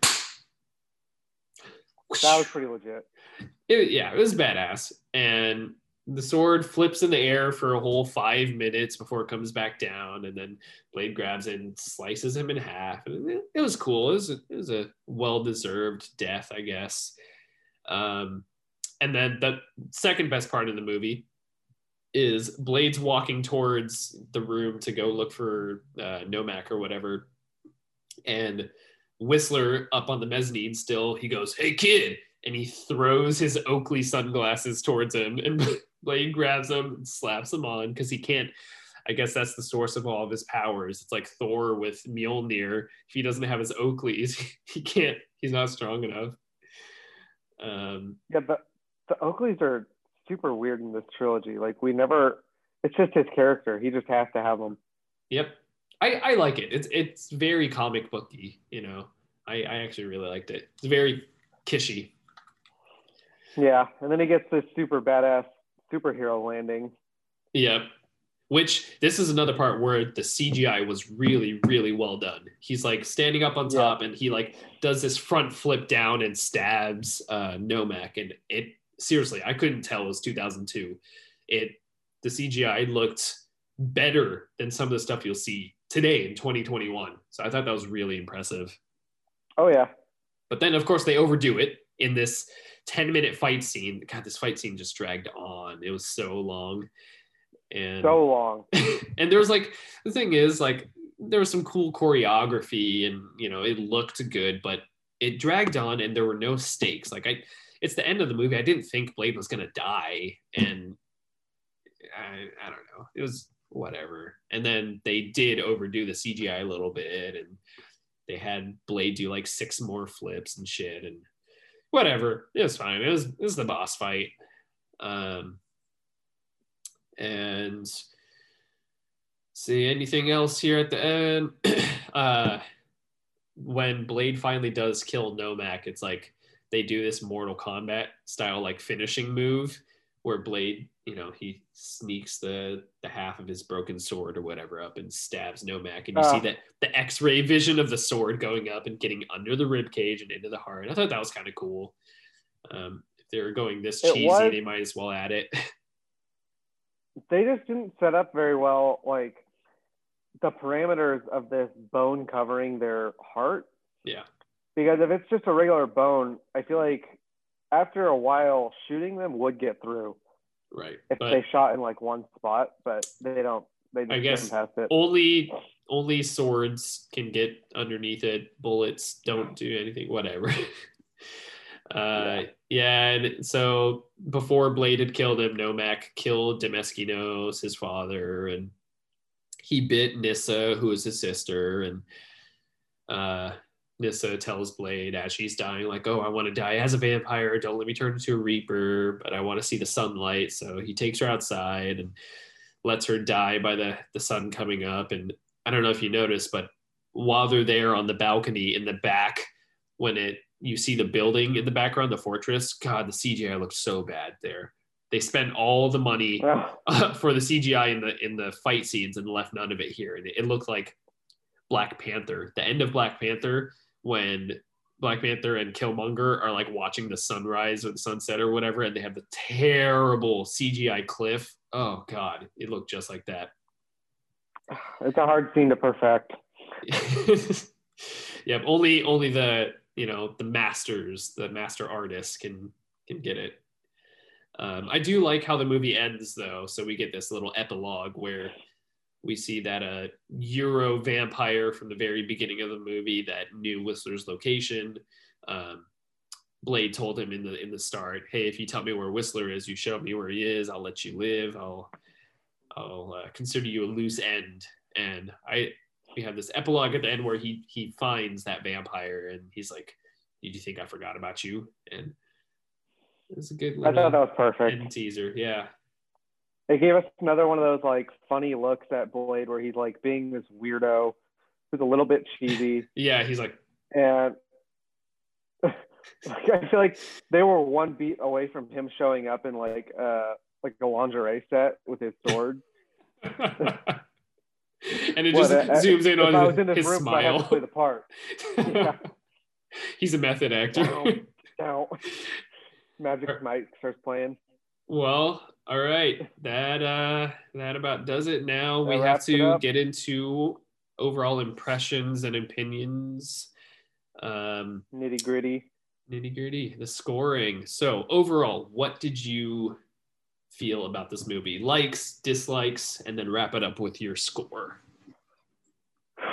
Yeah.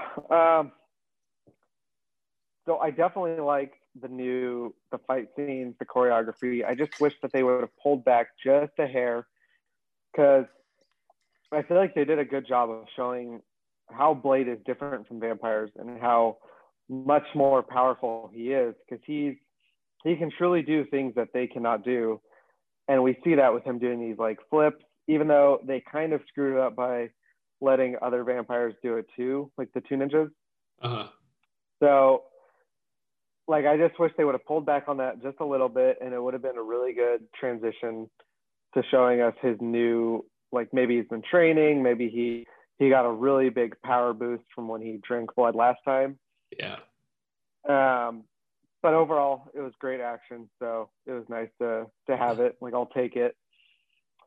The story was definitely disappointing. Mm-hmm.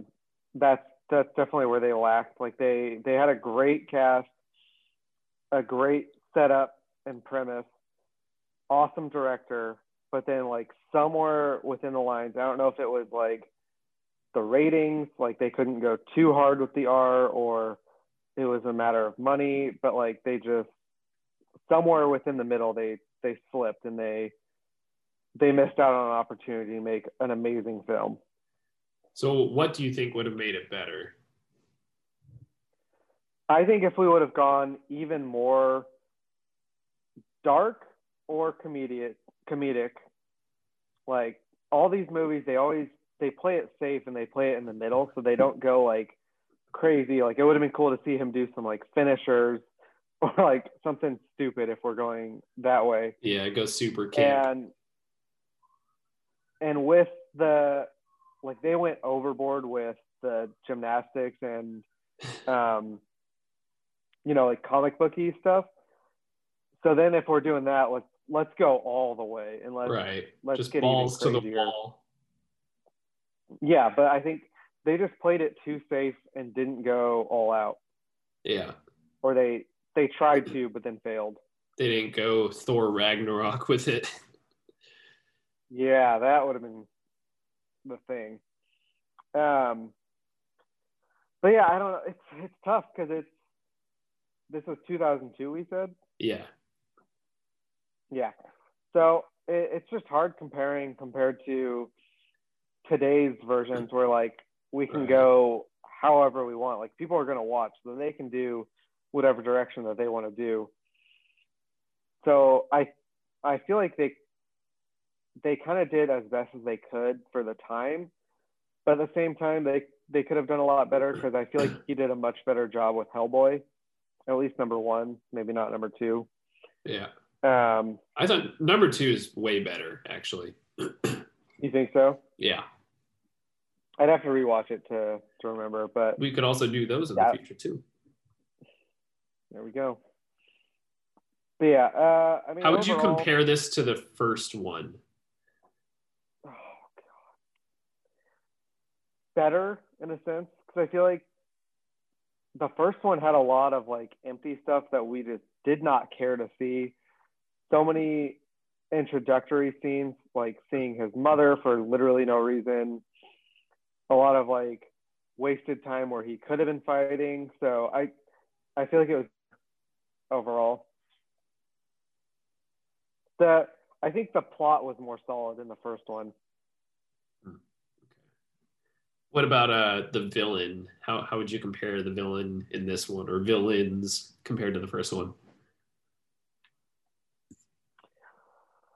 First one did it better because what the hell is his name? Deacon Frost. Yeah, Deacon Frost. He at least was very villainous, and he had a plan. He was very smart, and he had all these things set up. And then in the second one, we get introduced to Assad Overlord. Damascinos. The Overlord. There's so many villains getting put around here. I know. And they're all just kind of fumbling around, like setting each other up, but then like not really accomplishing what they want. And I just feel like Deacon was a lot smarter and a better villain. Okay. Yeah. So I mean, overall, as an action movie, I would give it maybe like a 7, but maybe even drop it down for their use of CGI and stunts. Mm. And then for plot, I would definitely give it like a 5 or a 4. Okay. So what about if you had to give it one overarching score? I got 6.5. Okay. Yeah. What do you got? Get deep into it. Yeah, this one was difficult for me because, like I said at the start, like I remembered this one being the best out of the trilogy, but after watching it twice, it's really tough for me to say if this is better than the first one or if I would rank it like right on par with the first one. And yeah, I personally think the story's a little bit better. Like I hated Frost in the first movie. Like Frost was not intimidating whatsoever. He was a punk ass little bitch.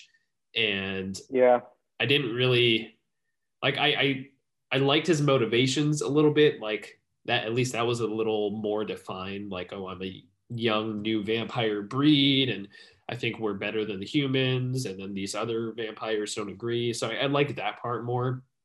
Here, I don't understand Nomac's motivations at all. I don't think he has any. Yeah. It's like my daddy made me, so I'm pissed. So I want to kill everybody.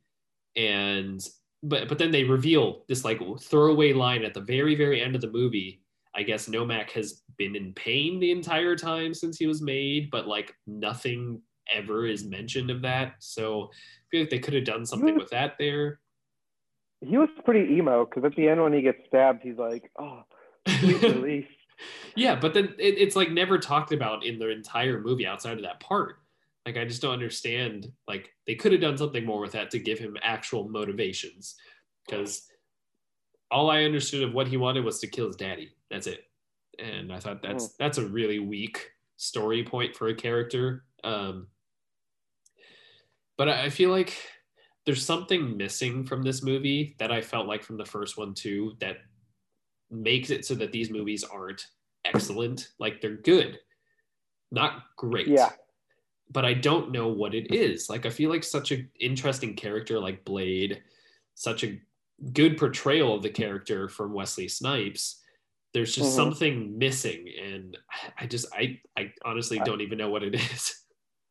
I feel like it's just a lot of something. Like those little choices that they decide not to do, the use of Whistler when he's the worst character. Yeah, he really is. It's just so many things adding up, but it's like it just pulls you out of it being a great movie. Yeah. But that's the thing, like they're good. Like if they come on TV, I'll watch them because watching Wesley Snipes do his thing is really, really entertaining. But when he's not doing his thing, I'm just like like a lot of this is that's passable. why it doesn't hold up, because like if it's on and playing, it just makes you want to fast forward to like the action scenes or like where it's good. It doesn't hold up to your attention. Yeah.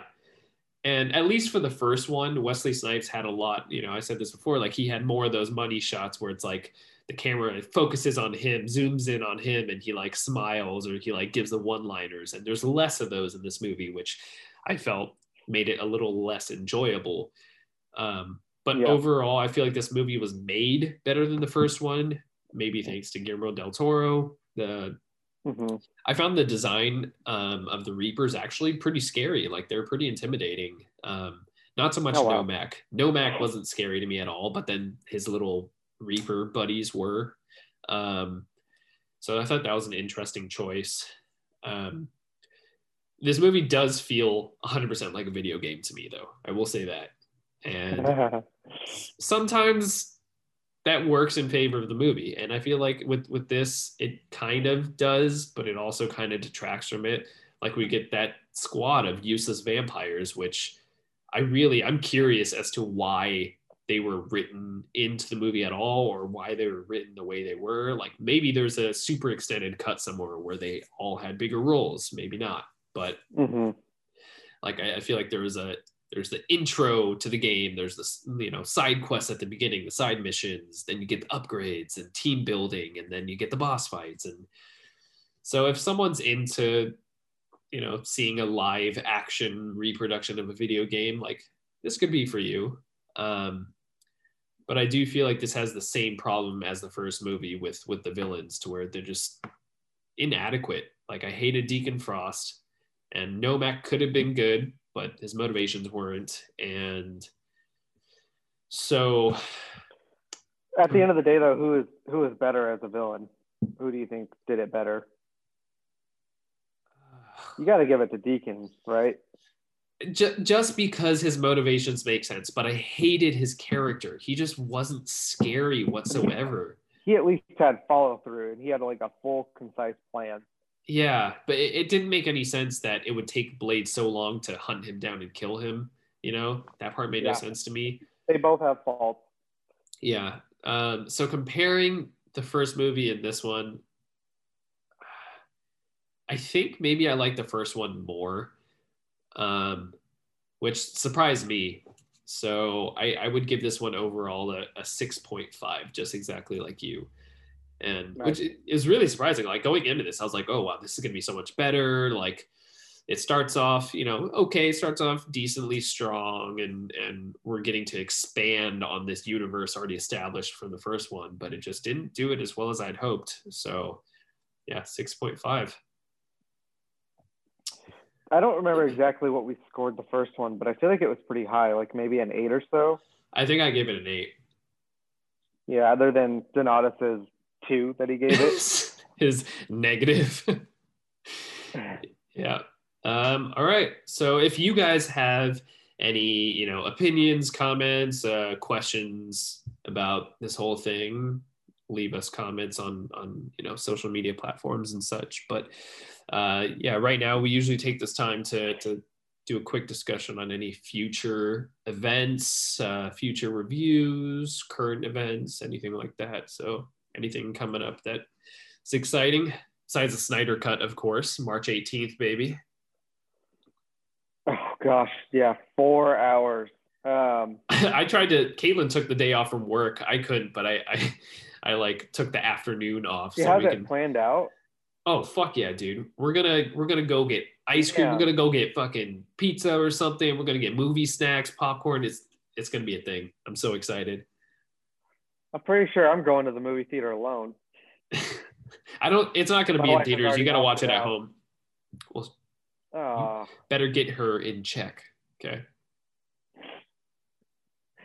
I don't know if she saw the last one, but I'm pretty sure it was tough. It's hard getting Allison to watch DC movies because they're so different from Marvel. So it's like, so she's not on really the Marvel crowd. Yeah, non-comic person. I don't know. But we actually saw a movie in theaters the other week. Ooh, what movie? I think Nudes from Around the World, the one with Tom Hanks. Oh, okay. How was that? It was pretty good. It kind of reminded me of True Grit.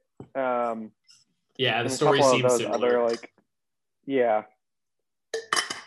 but pretty good.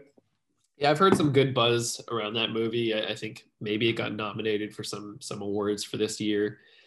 We saw some trailers, which is fun. Which is funny because a lot of the movies you see in the trailer are like already on HBO Max. Yeah. But I'm getting excited for this movie that has what's his name? Is it Steven Yeun, the guy from Walking Dead? Oh yeah, Minari. Oh god, I want to watch that so really bad. They actually you can watch it now on streaming. It's one of those where you can rent it for like $20 or something to watch. And I might do it because I've heard such good things. And honestly, with like, I don't know if you've heard, but all the Asian like beatings and stuff that have been going on around the country, like elderly Asian people getting assaulted all over the country. It's kind of it's an interesting time to have a movie like this. And I think it's, it's culturally relevant. Dude, I mean, COVID took us 5 steps back from Crazy Rich Asians. Like, yeah. They were growing in popularity, and then it's fucked up stuff that's been going on.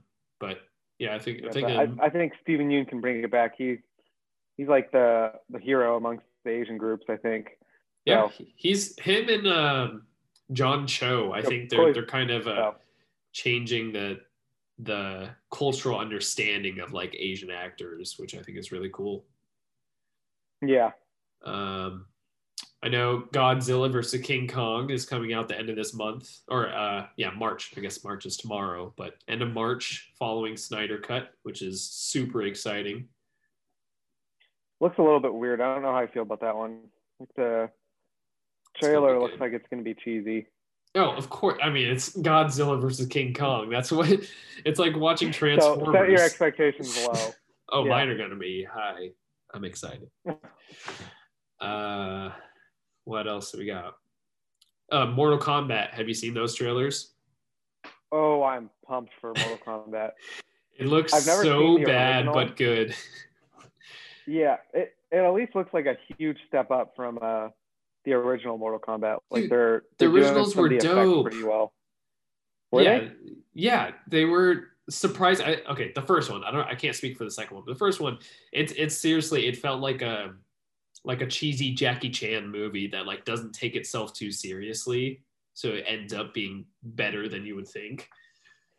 What I'm hoping for, and I don't think there's been any leaks yet, but I hope that they manage to somehow bring in like almost like an Easter egg of like a fighter pack. So like bring in the Terminator or someone stupid who just comes in and gets like a finisher. Like the expansions. Yeah. I mean, it's when I was watching the trailer for the first time, when you see the dude playing Scorpion say, "Get over here," I was like, this is so fucking bad, but it's gonna be so good. Like, I'm pretty sure it's just as bad, and I think they do this too. They mention within their own world, it's gonna be a Mortal Kombat. Yeah, I think this is a movie that knows exactly what it is. It's just like Godzilla vs. King Kong. Like, it's like, we know we're tackling something so fucking corny, so fucking cheesy. Yeah. So just hop in for the ride, eat some, popcorn, and enjoy yourself. So it's going to be a good one. Which is good. That means they have a high chance of not screwing up by going in there, doing what they know. Right. Hopefully. We'll see. We'll find out. Yeah, if they start taking themselves seriously, I'm out. Yeah. I heard this the other day. I don't know if it's officially been announced, but apparently J.J. Abrams is now tapped to produce, maybe direct, I think just produce a new Superman reboot, which blows my fucking mind. Like, Henry Cavill is already such a good Superman. Do not waste him, Warner Brothers. What the fuck are you doing? Like, I don't know. I think the people are wanting a 5th chance for Brandon Routh. No, they're going to go with a black actor. It's going to be Black Superman. Of course. The Rock. Yeah, I'm cutting deals pretty tight with Marvel, but I think we can get me out of it. Now he's already playing Black Adam, remember? Yeah. Oh wait, that is DC? Yeah. All right. What about we'll make a joke of it and just have Idris Elba, the Black Superman. Yeah, he was already Black Superman. So that'd be hella meta. That's like Deadpool level of meta. Yeah, I don't know who else today could really play it off. It'll probably be, kind of a lesser known actor, but I think it's so stupid. Like, Henry Cavill's only been Superman since 2013 in 3 movies. Like, leave him, let him shine. Like, there's so much potential. Yeah. It's WB just doesn't know what the fuck they're doing. Like, and apparently Zack Snyder just released, he just teased that he ends his Snyder cut with a big cliffhanger because he's hoping that, like, if there's positive reception to the movie and there's enough, like, good reviews and so many people watching it, that maybe somehow Warner Brothers will allow him to finish his story arc, because he had it planned out for 3 Justice League movies, like a five movie plan. And so I'm really curious to see what cliffhanger this is, because if somehow this happens, like he leaves on a cliffhanger and there's positive reception for the movie, that they greenlight him to finish his story on like HBO Max or something, like, dude, it's gonna be so good. I think it's really good timing, and I feel like the probability is pretty high because we're kind of getting towards the end of a Marvel era, and we've seen what can happen if you get these like 10 movie arcs and the buildup is amazing. Right. But so, WB execs are fucking stupid, so who knows? Yeah. Who knows? Anything else that you can think of coming out soon? I got a couple things I wanted to talk about.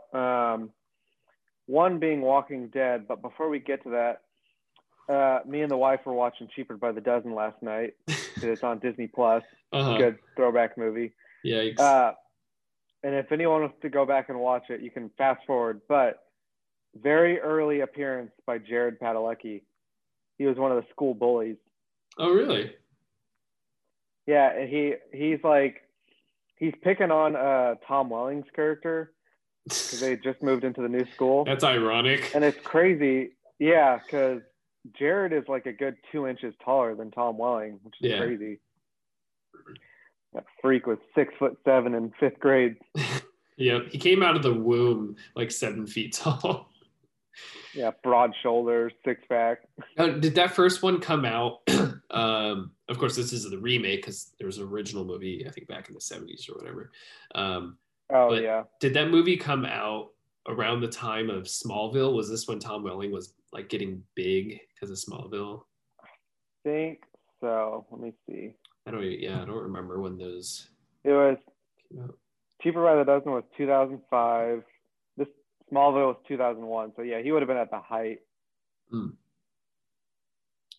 that's interesting. But it's also so funny because when the dad greets Tom Welling's character for the first time in his room, he's like, "What's up, teenager?" It's like, dude, you are 25 years old in this. What are you pulling? I don't know why they, like, Hollywood loves to cast like 40-year-olds as teenagers. Like, it makes no sense. It's because teens can't be hot or get like the muscle structure that a 30-year-old can. With Hollywood steroids, a 5-year-old could get the Hugh Jackman steroids. Like, they can get that look. And then Walking Dead. So I just saw something pops up that they have new episodes coming out. I haven't watched it in forever. Are you still up to date with Walking Dead? No, so I never watched past. I watched the first couple episodes of season 7, but then I kind of drifted off because I didn't have enough time to keep up with it. But since it's all on Netflix, I've been slowly making my way up, and I'm up to season 4 now, I believe, and it's a really good show. Are they on honestly. 11? 11 or 12. It's the final season. I know that. Jesus, what are they doing? Well, it's kind of like Supernatural, where like it starts off really, really strong for the first few seasons. Then it kind of takes a dip. Like I think season 7 and 8 are supposed to be not very good, so similar to Supernatural, and then it picks back up, and they had a new showrunner in season 9 to the current one, and apparently it's like really, really good. So I'm excited to catch up and actually finish off the series, because it's one of those where, like, yeah, there's some not so good filler episodes and here and there, but overall, like, the story's really good. I think it's a very interesting, idea, and good acting too. So are you watching through it right now? No. Well, it's all on Netflix. I just saw it pop up, and I was like, huh. Yeah, you should check it out. I've been currently rewatching Game of Thrones, and I think I'm on me too. 3 now. Hey, me too. Nice. What episode? I just watched the one where Daenerys takes the Unsullied, and so she kills all the slave owners. That might be the most badass scene in TV history. Yeah.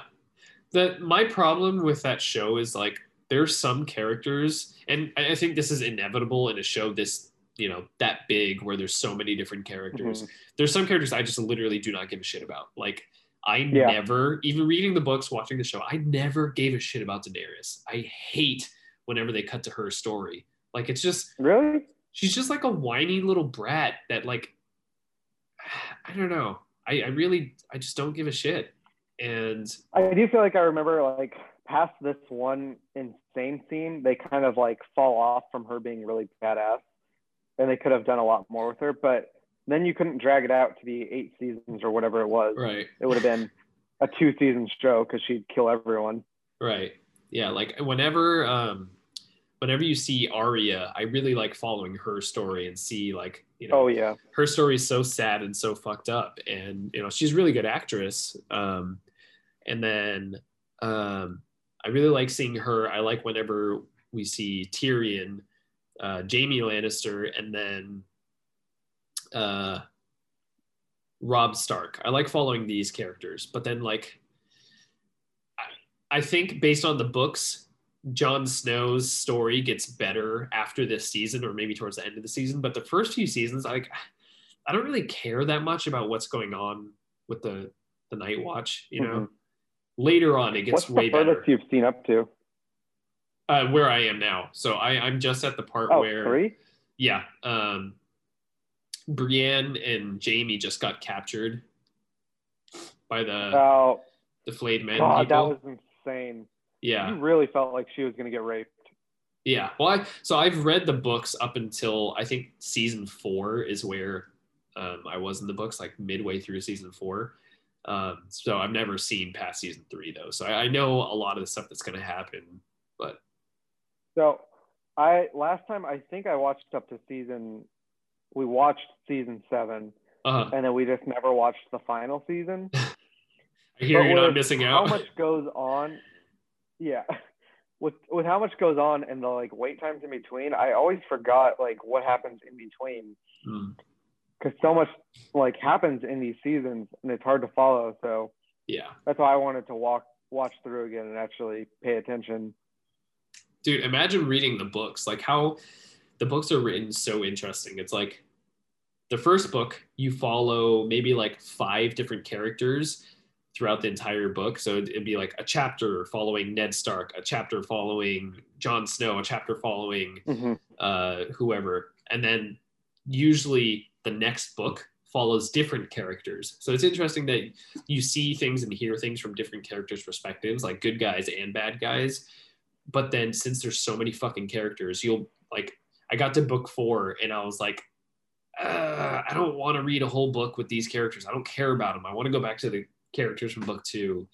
And isn't it hard reading it too? Because I've heard that with how exciting the show is and how cool it looks, it's hard to, like, read the books and take it seriously. No, I will always think this. Season 1 was such a good adaptation of book 1. Like, I think it's having the visual helps when you're reading the book, but he gives a lot of detail for sometimes important things, sometimes not important things. You're like, oh, this rock has been in King's Landing for 30 years, and let me tell you about this rock. And I'm like, okay, I don't give a fuck about the rock. Like, go to the characters. Jesus. Yeah. Oh, speaking of the rock, just started watching Young Rock.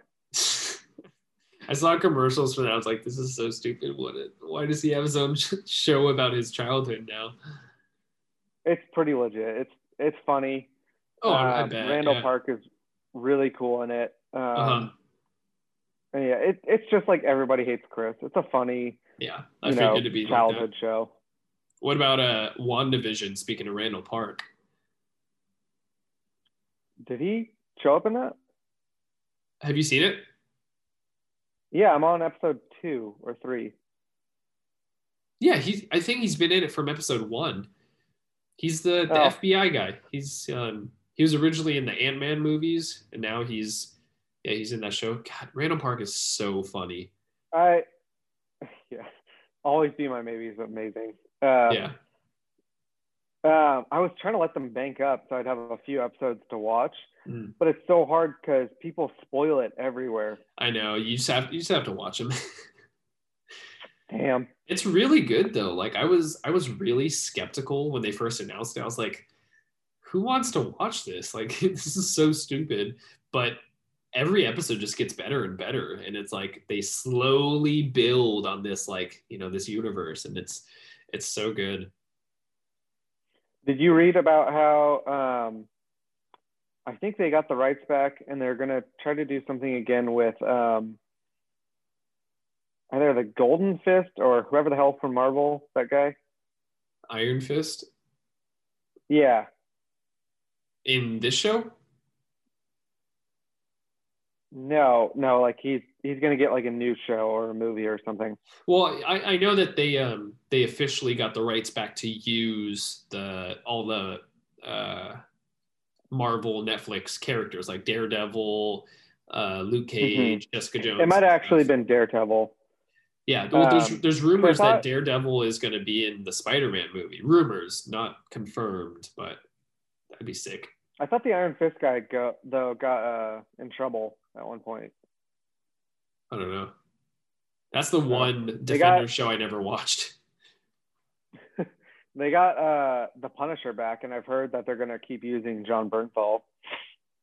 I'm a little skeptical unless it's officially announced like that. I haven't seen the show, but I've heard it's like super fucked up and like gritty and violent and stuff. I can't imagine Disney wanting to be like, yeah, it's come awesome. back on. So I guess we'll see. Yeah. I'm hopeful. Yeah. All right. Any other new things coming up? No. I guess we need to decide what we want to do next. We can finish up Blade. We can either finish up Blade, and it's going to be rough because I know this is the one not a lot of people like, the Reynolds Blade.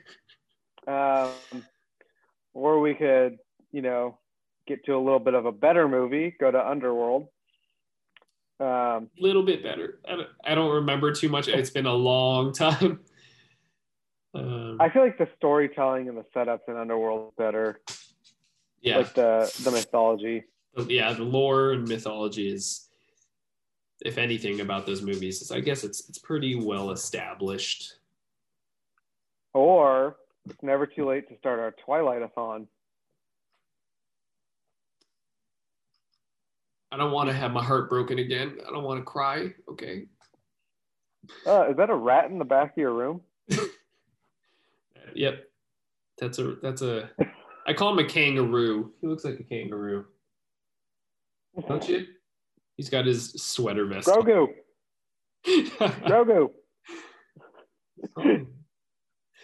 Yeah, I don't know. I'd be down to do either Blade, Trinity, or we could start Underworld as well. What do you think in between the two? We might just have to wrap up loose ends and get Trinity out of the way.